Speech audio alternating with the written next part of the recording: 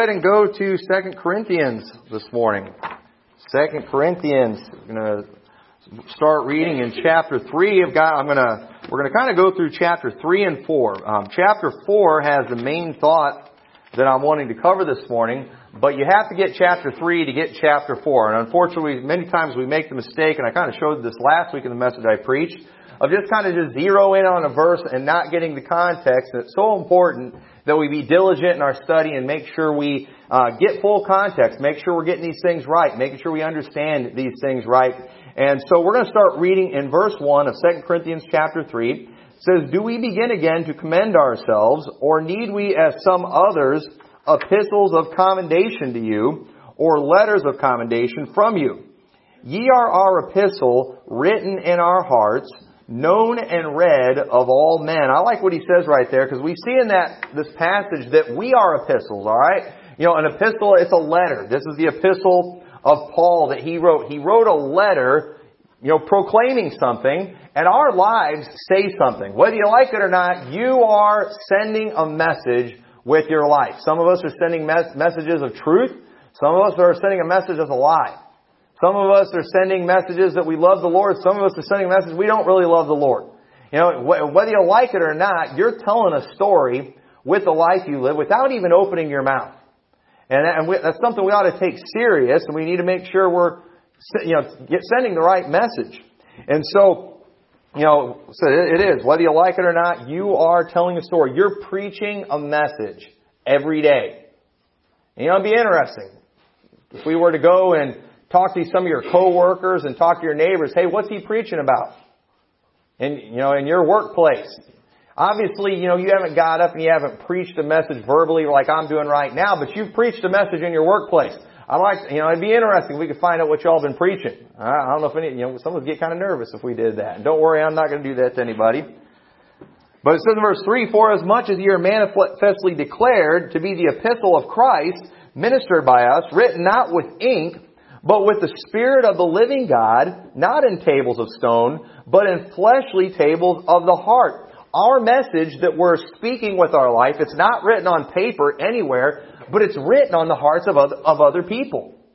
What many people think about Christianity today is based off of a message that somebody preached with their life that they lived. Not with a message that they heard in a church, but with the impression that they got from you. And people, they have a hard time getting past that. And many times we often give one message verbally, but we give another message with our actions.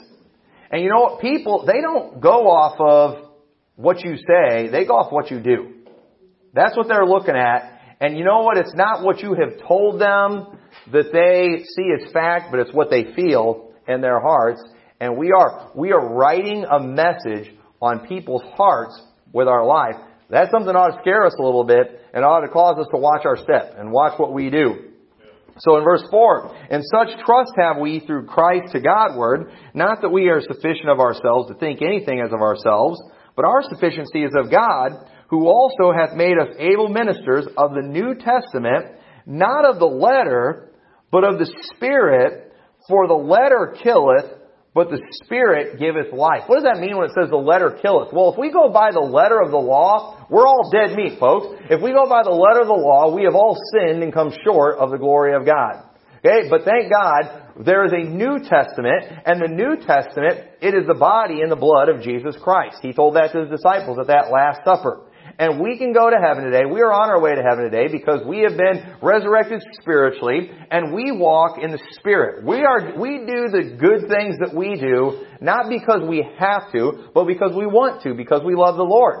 And if we should not be as Christians, our testimony should not be that we're just like this walking rule book. Okay? That shouldn't be what we are. But a testimony of someone who does what they do, not out of fear, not out of necessity, but because they love the Lord. And listen, I've worked with other Christians before, and they've noticed that they'll talk. I remember when I was a teenager, I worked at McDonald's, and I worked with a kid who went to a Christian school. And he had dyed his hair some crazy color, and he came to work, and of course everybody's complimenting and telling him how great it is. Well, the next day he comes back to work, and his hair is back to normal. And everybody's like, "What happened?" My Christian school made me dye my hair back to its normal color.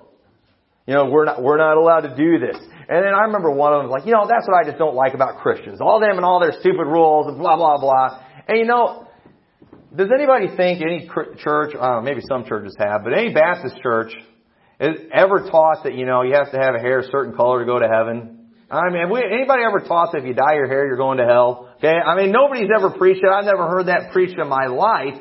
But listen, when you go and you make it all about these rules and you're complaining about the rules that they have in the church, the Christian school and things like that, you're just sending a message that all we are is a walking rule book.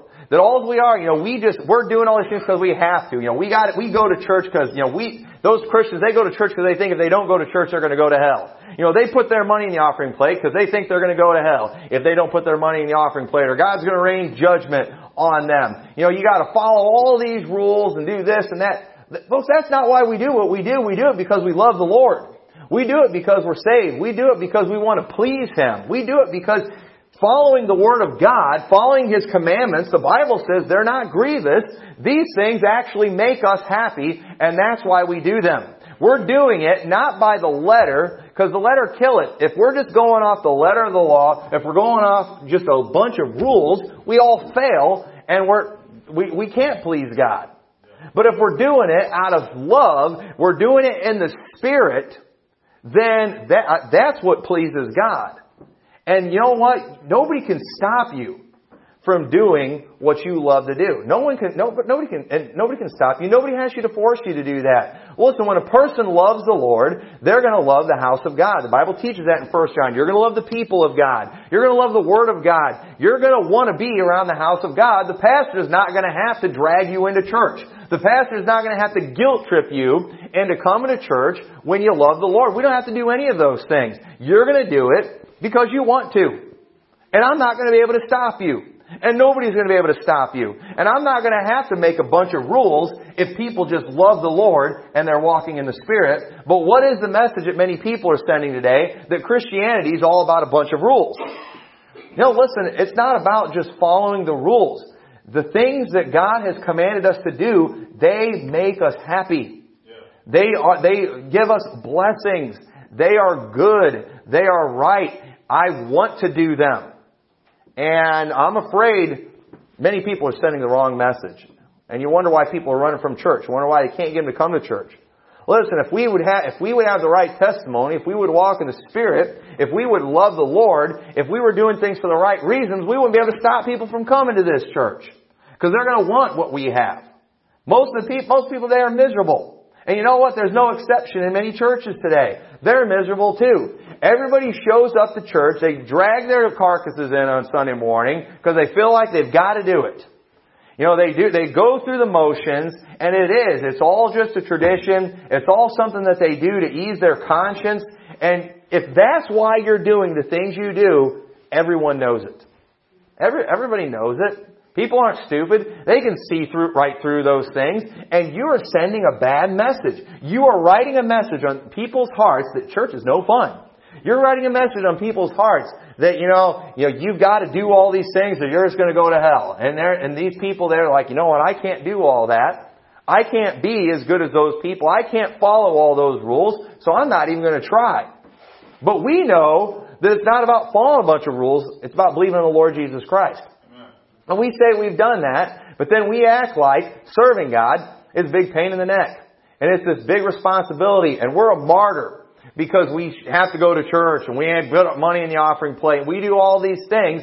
That is a horrible, horrible message that you're sending. You are writing something on people's hearts that it's going to be tough to erase. And we better watch ourselves on these things. The letter killeth, but the Spirit giveth life. Are you doing what you do because of the letter? Because you have to or because you want to?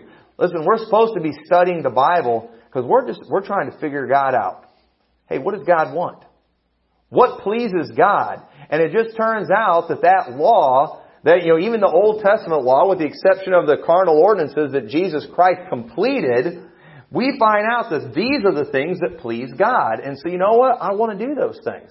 I want to live that kind of life. I want to have that kind of morality. I don't have to do that to go to heaven. I put my faith and trust in Christ.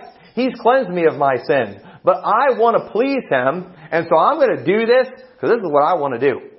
And you know what I've learned as a pastor? You can't stop people from doing what they want to do. You can't. And you can't make them do what they don't want to do for very long. And so I don't try to force anything. I just try to get people to want to do the right thing. And I refuse to be a truant officer, for God's people. I refuse to do that. That's a big waste of time. If people want to be here, I won't be able to stop them from being here. If they don't want to be here, I can't make them. And I don't want to make them. I don't want to drag you in here, because if I drag you in, you're going to drag in your sorry attitude. And your sorry attitude is going to spread around. And that's the last thing we need around here. So, you need to be doing things because you want to please the Lord. And if I'm dragging you in here, if I'm bringing you in here on gunpoint, guess who you're trying to please? You're trying to please me. We're supposed to be trying to please God. Well, verse 7 says, "But the ministration of death, written and engraven in stones, was glorious, so that the children of Israel could not steadfastly behold the face of Moses for the glory of his countenance, which glory was to be done away. How shall not the ministration of the Spirit be rather glorious? For if the ministration of condemnation be glory, much more doth the ministration of righteousness exceed in glory. For even that which was made glorious had no glory in this respect by reason of the glory that excelleth. For if that which is done away was glorious, much more that which remaineth is glorious." What's that talking about here? Okay, that's talking about what was glorious versus what's more glorious. That's talking about the Old Testament versus the New Testament. And you see, the New Testament, it's so much better than the Old Testament. The Bible calls it a better testament. It was better. We are all condemned by the Old Testament because we all have violated the laws of the Old Testament. If you violated one, you're guilty of all of it. And the Old Testament, it condemns every one of us. And the Bible says it was glorious. In fact, it was so glorious, we're going to see, that when God gave it to Moses, and Moses came down from the mountain, his face shone, and the people couldn't even handle looking at Moses. That's how glorious it was. And that was something that was temporary, something that was abolished. And God says this New Testament is far more glorious than that. It excelleth it. It's better than it. So we're all condemned by the Old Testament, but we have eternal life through the New Testament, which is the body and the blood of Jesus Christ. So verse 12, "Seeing then that we have such hope, we use great plainness of speech." Listen, the way of salvation is clear. A little child can understand real salvation. We've got these scholars that are out there that want to, complicate salvation. They want to make it this big intellectual thing. They make it confusing. Well, listen, if somebody gives a salvation message that's confusing, just mark it down. It's not of God. Yeah. If it's not clear, it's either not of God or he's just a crummy preacher. That's all there is to it. Salvation, it is clear, and we use great plainness of speech. What am I to do to get saved? Believe in the Lord Jesus Christ and thou shalt be saved. That's pretty clear, isn't it? It's real clear. That's what salvation is. You don't have to become a member of a church and complete several levels of qualifications before we give you the secret of eternal life. And that's how it is in a lot of these places. A lot of these cults, they have all these secret societies, and you gotta achieve all these levels. It's kind of like the Masonic Lodge and stuff. You gotta, as you get to the next level, they give you the next part of the story, until you hit that, highest degree, and then, you get the hidden knowledge. Well, you know what? Around here, we unload the truck to anybody. We preach the same thing to the little kids that we do to the older people. We'll preach the same stuff to visitors as we do to the church members. The way of salvation is something that is supposed to be clear, and we use great plainness of speech. And so we do. But not only are we just real clear about it here, we even go from house to house and spread our doctrine around. We're going to go out today, and we're going to go out, and we're going to tell perfect strangers what we're all about. We're going to tell them, we'll unload the truck. If they want to know, we will tell them what they want to know. We're not going to hold it back. We're not going to go out there. And if anybody asks any questions, well, listen, before we can give you that, you got to come be a member of a church. and you got to be there for so long, and you got to get baptized, and you got to take some classes, and you've got to, do this ritual and wear a blindfold, and all these things, and then we'll give you the answer to that question. No, we'll spill the beans right there. You know what we'll even do? We'll even give them Bibles that's got everything in it. And we take our messages. You got some churches, they like to password protect everything, or they don't want to put it out there because, they don't want to get anybody mad at them. Man, we put it out there all over the place, and we try to spread it around. I want everybody to hear what I'm saying. I want everybody to hear this message, because this isn't my message, it's the Word of God, and I want to spread it around. And so we're going to use great plainness of speech.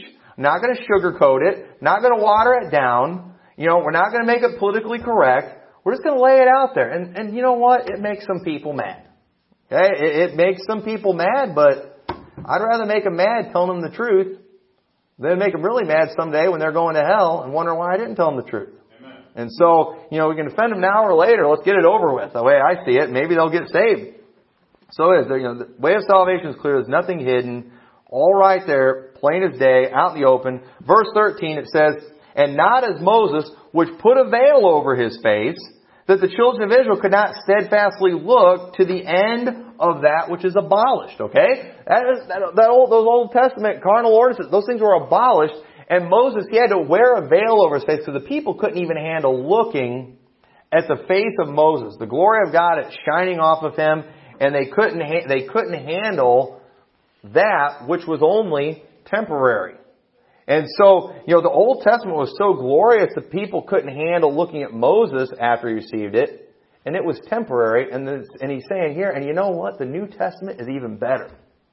It's even greater than that. So we ought to be overwhelmed by it. We ought to be excited by it. Verse 14, "But their minds were blinded, for until this day remaineth the same veil untaken away in the reading of the Old Testament, which veil is done away in Christ. But even unto this day, when Moses is read, the veil is upon their heart.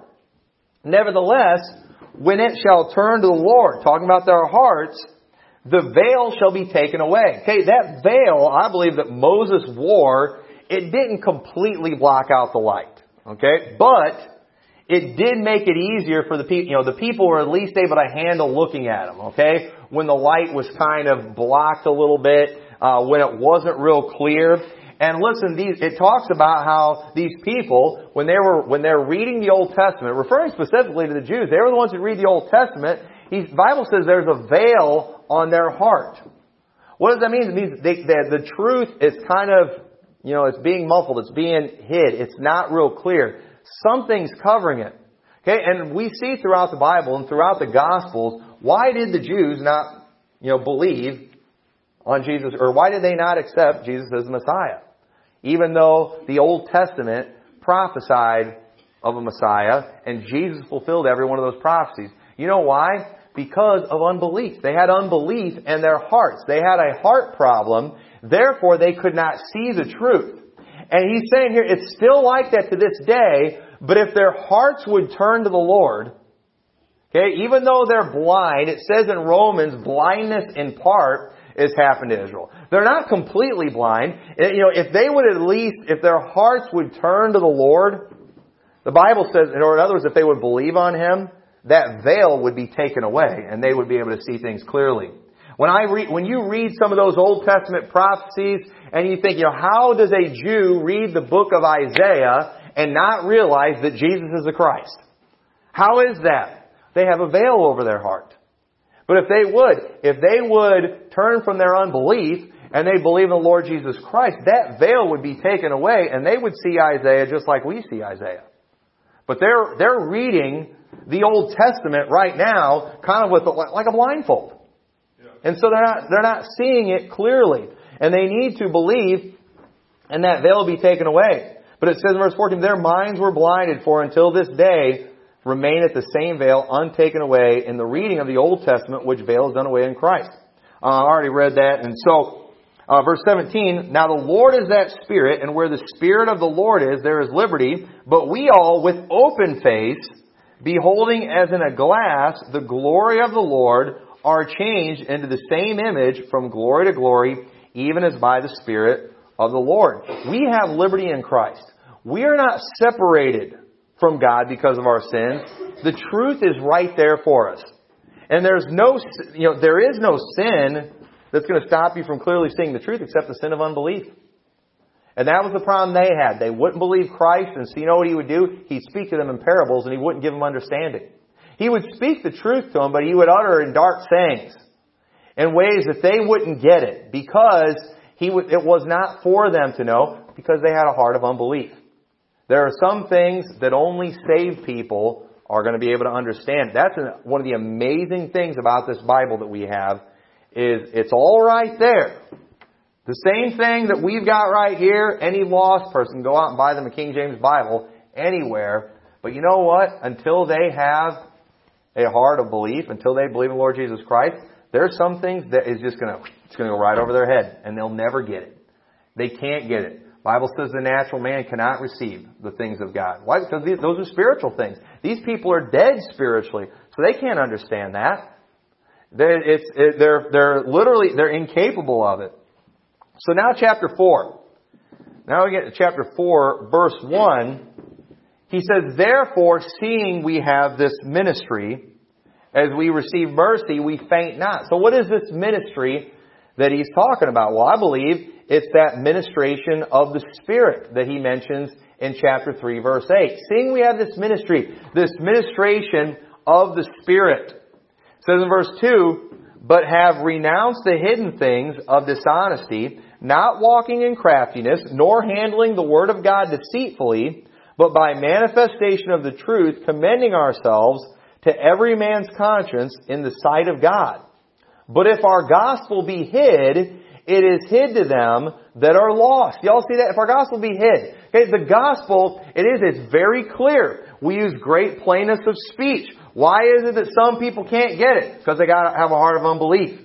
Okay, they need to believe in the Lord Jesus Christ. They need to trust Him. Why can't they see it? Verse 4, in whom the God of this world hath blinded the minds of them which believe not, lest the light of the glorious gospel of Christ, who is the image of God, should shine unto them. For we preach not ourselves, but Christ Jesus the Lord, and ourselves servants for your sake. For God, who commanded the light to shine out of darkness, hath shined in our hearts to give the light of the knowledge of the glory of God in the face of Jesus Christ.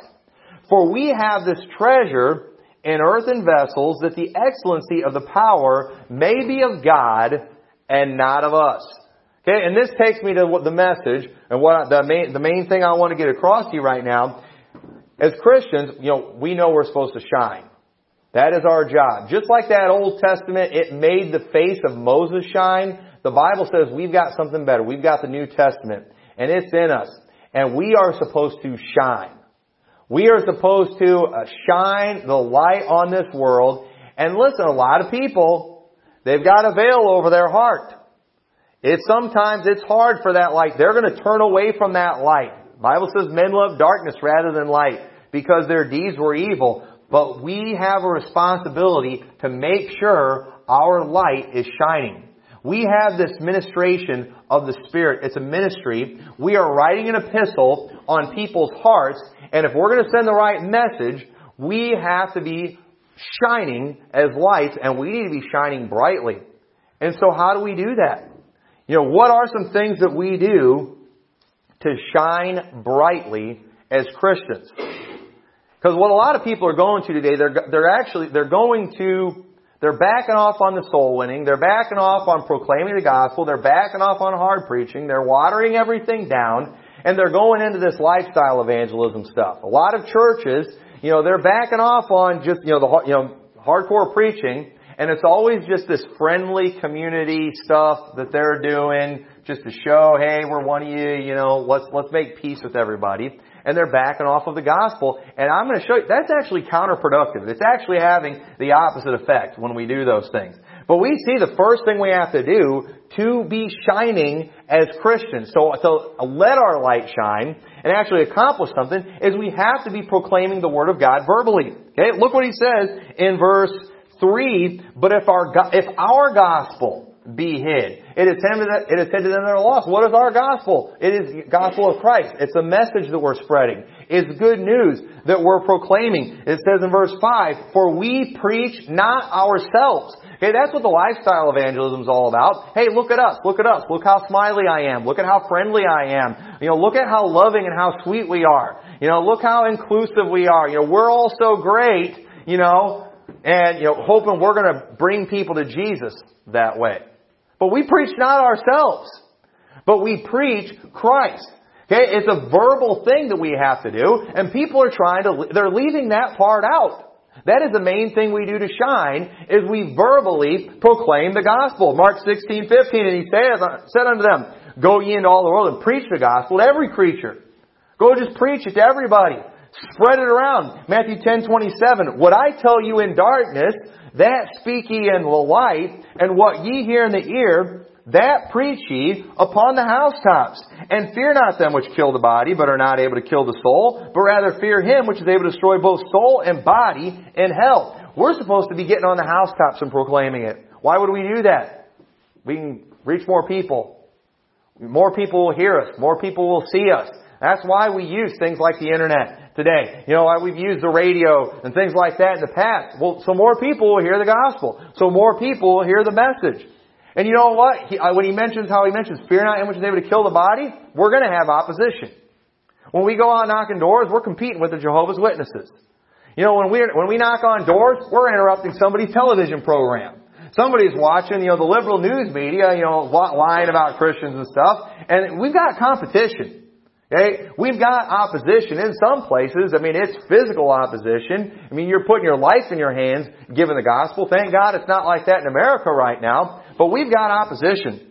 In Acts 20 verse 18, it says, they were come to him, he said unto them, ye know that from the first day that I came into Asia, after what manner I have been with you at all seasons, serving the Lord with all humility of mind, and with many tears and temptations which befell me by the lying in wait of the Jews, and how I kept back nothing that was profitable unto you, but have showed you and have taught you publicly, and from house to house, testifying both to the Jews and also to the Greeks, repenting towards God, and faith for our Lord Jesus Christ. Paul, he didn't hold back anything.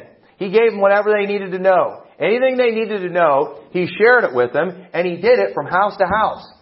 Why did he do that? He's making sure everybody's hearing it. I want everybody to hear this.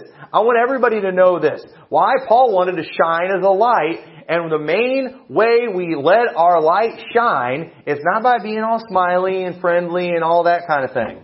Alright? And that's fine being friendly and all that stuff, but we've got to be opening our mouth and saying something. Amen. We've got to be verbally going out there. And listen, soul winning times isn't the only time you can go soul winning. Soul winning, it's an everyday, everywhere, to everybody thing. And we need to be doing that. But listen, I like soul winning times. Sometimes we do. How often do we actually strike up conversations about these type of things? We're from Illinois. We don't talk to each other when we're in town. We walk through the stores and we just, we don't even look at each other. We don't make eye contact because they might smile and say hi or something. You have to say hi back. When we're in restaurants, we don't talk to each other. You don't talk to other people. Now down south they do that. Down south everybody starts talking to each other and having a conversation. But we're from Illinois. We don't do that. We're not friendly. We get mad. That's rude to talk to somebody while they're eating. Our culture's messed up. I think we need to work on that and fix that. That's another message for another day. But listen, you're not going to get that many opportunities just striking up normal conversations. How many conversations did you have with strangers this week? Most of us probably didn't have too many.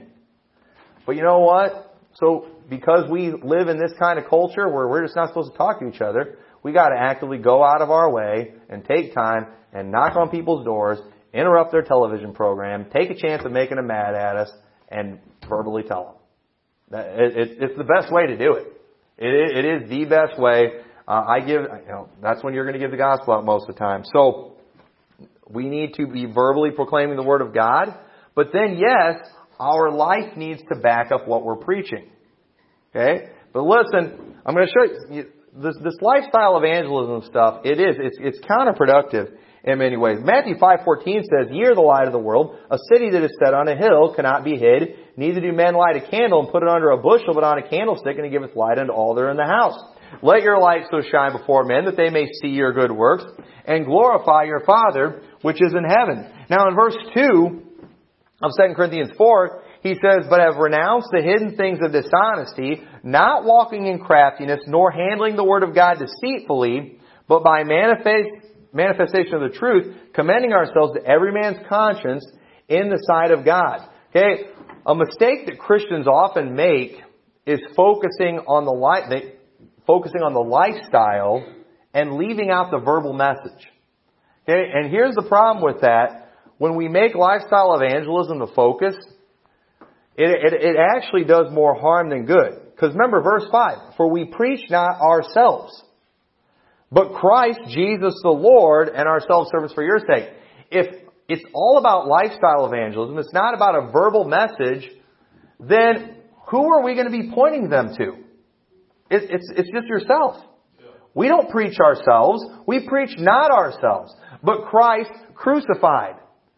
But he also says, we're supposed to do the good works. We're supposed to renounce things of dishonesty and all that. We're supposed to do that. But why is it?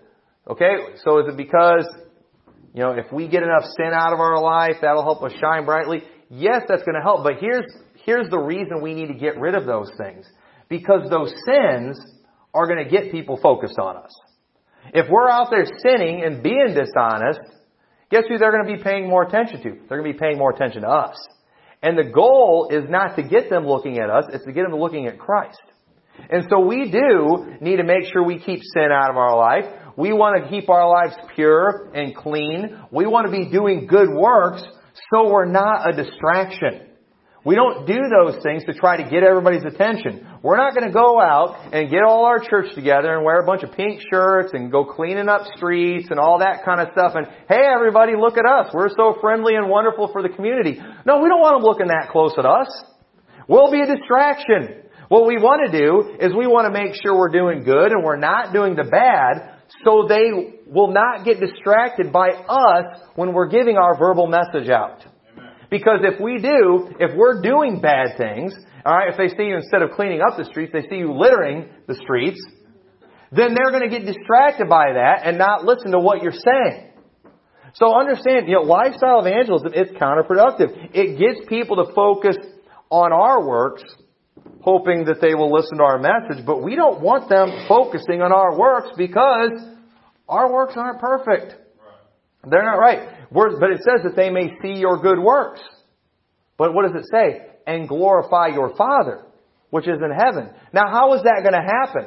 How will people, because here's the thing. When we see good works, normally we just see the person. What is it that makes our good works glorify their Father? Okay? Well, if people look too much at our works, they're going to get distracted because they're going to find faults. But if they're focusing on our message, they're going to understand we're sinners too. They're going to understand that we're really no better than them. But when they see good works come from us anyway, then they'll understand that, hey, you know what? That's not because of them. That's because of God. That's because of Jesus Christ that's in their life. And unfortunately, we make the mistake of making it so much about us, trying to figure out how we can make ourselves look good, that all they see is us. But when we have the message, when we have the verbal message, what should happen is they will see that we are sinners too, that we have come short of the glory of God, and that anything good they see in us, it's not because of us, it's because of Jesus Christ. But how are they going to get that message if we're not giving them a verbal gospel? They're going to miss that. It's going to go over their head, and they'll see our good works, but they're going to see our bad works too, and they're going to find fault. But if they're hearing our message, if they see a bad work too, well, the guy never did claim to be perfect, did he? The guy never did say that the way to go to heaven is by being good, did he? He said the reason he's going to heaven is not because he's good, not because he's wearing a pink shirt and cleaning up the streets and being all smiley. He's going to heaven because he's put his faith and trust in Jesus Christ and he's paid for his sins. And yeah, he's doing some good stuff, but that's because of Jesus. Amen. They're not going to get that unless we've got a verbal message going with it. The reason we have to do the good works and avoid the bad works is so we don't become a distraction. And listen, our message here, the messages I preach, they come from the Bible, they're the Word of God, they're doctrinally sound. But if I go out and I do something immoral, everybody's going to use that. They're going to use me to distract from the message. Oh, yeah, that was that King James Bible preacher. Yeah, the one that did that. The one that went and robbed the bank. The one that cheated on his wife. Yeah, that's how those King James Bible. What does that have to do with being King James Bible? Absolutely nothing. But what happened? I distracted from the real message because I did not renounce those things. And so I got to watch myself. I got to have a good testimony because I don't want to distract from what people really need to see. Remember what I said when we read verse 6. Okay, we are not a walking rule book. We're walking in the Spirit. And people will know if we are doing things out of love for God versus obligation. They can tell. You can't hide it. We all know. We can see right through that. And lost people or the carnal man, they don't want to do the things of God. And we can trendy things up around here. We can try to give Christianity a facelift or make it look hip. But that actually defeats the purpose, because the truth is, what really sends a strong message is when they see people doing things that they shouldn't want to do. But they want to. And we can't stop. They shouldn't want to go to church and sit in a church service and listen to preaching. They shouldn't want to, sing those old hymns and put money in an offering plate. Why would they want to do that? That's weird. But you know what? They want to do it. And nobody can stop them from doing it. I mean, the Cubs are in the playoffs and they're still going to church. What is that all about? Can't even stop them from going to church. What is that all about? And now all of a sudden they want to do it. But you know what churches are trying to do today? They're trying to make it more community friendly. Why would they want to go to a place? We got to dress down. We don't want to make people feel uncomfortable. We got to make the music more modern and up to date, because people aren't comfortable with those old hymns. Let's jazz things up a little bit, make them feel better. That's not going to work. You're going to use carnal things to try to give a spiritual message. That defeats the purpose. But when they see people doing stuff that should be boring and loving every minute of it, that is going to get their attention. There must be something to that. There must be something real there, and that is what will actually accomplish something. That's what will actually cause us to shine a light on people. And listen, they might have that veil. But listen, if their hearts will turn to the Lord, the veil will be taken away. And all of a sudden, they're going to be like, you know what? I get it now. Yeah, you know what? Amazing Grace, that song's not boring. That song's got a great message.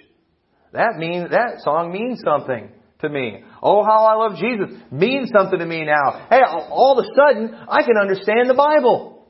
And you know what? It's not boring. I like reading it too. And what changed? That veil got taken away from their heart. Why? They saw the light. They saw the light. They believed on Christ. And we are the ones we shine that light. And so the last thing we need to do real quick, we need to put on display the power of God. It says in chapter 4, verse 7, my spot. What did I do with my, let me turn over there real quick. I can't remember what it is. I've got too many pages of notes here and I'm losing them. But this is very important. We have to put on display the power of God. We're the ones that have to show it. Jesus isn't going to show up and do any miracles. We've got to put these things. It says in verse 7, but we have this treasure in earthen vessels, that the excellency of the power may be of God and not of us. This treasure that we hold, this truth that we have, it's something that's in us, that's in this earthen vessel, that there's not much special about us. There's not much great about this body. And so look what it says in verse 8. We are troubled on every side, yet not distressed. We are perplexed, but not in despair. Persecuted and forsaken, cast down, but not destroyed. Always bearing about in the body the dying of the Lord Jesus, that the life also of Jesus might be made manifest in our body. What's going on here? Everything that's happening in our life that should be causing problems, it's not. You know, we have this treasure, we have this truth in an earthen vessel. There's some things that get people down. You know, pain, suffering, you know, those things that, you know, that defeat people all the time. We go through those same things, but they don't affect us like that. They don't, you know, we get persecuted, but we're not forsaken. You know, we're cast down. We have good people, but we're never destroyed. We get back up. 2 Corinthians 12 verse 9, it says, "And he said unto me, My grace is sufficient for thee, for my strength is made perfect in weakness. Most gladly, therefore, will I glory in my infirmities, that the power of Christ may rest upon me. Therefore I take pleasure in infirmities, and reproaches, and necessities, and persecution, and distresses, for Christ's sake. For when I am weak, then am I strong." What it's saying here is we have this treasure in an earthen vessel. And this vessel, there's not much to it. But because of that, whenever we do accomplish something, you know what it does? It shows the power of God. Because everyone knows we can't do that. There's nothing special about them. But look at what they're able to go through and still have the joy of the Lord. How is that? How can that be? That should destroy them. That should defeat them. They've been cast down, but they're not destroyed. Why is that? Because we've got God inside of us. And you know who? And we end up glorifying Him when we do that. And that's why Paul said, "My strength is made perfect in weakness." I actually can accomplish more for God and have a better testimony when I'm suffering.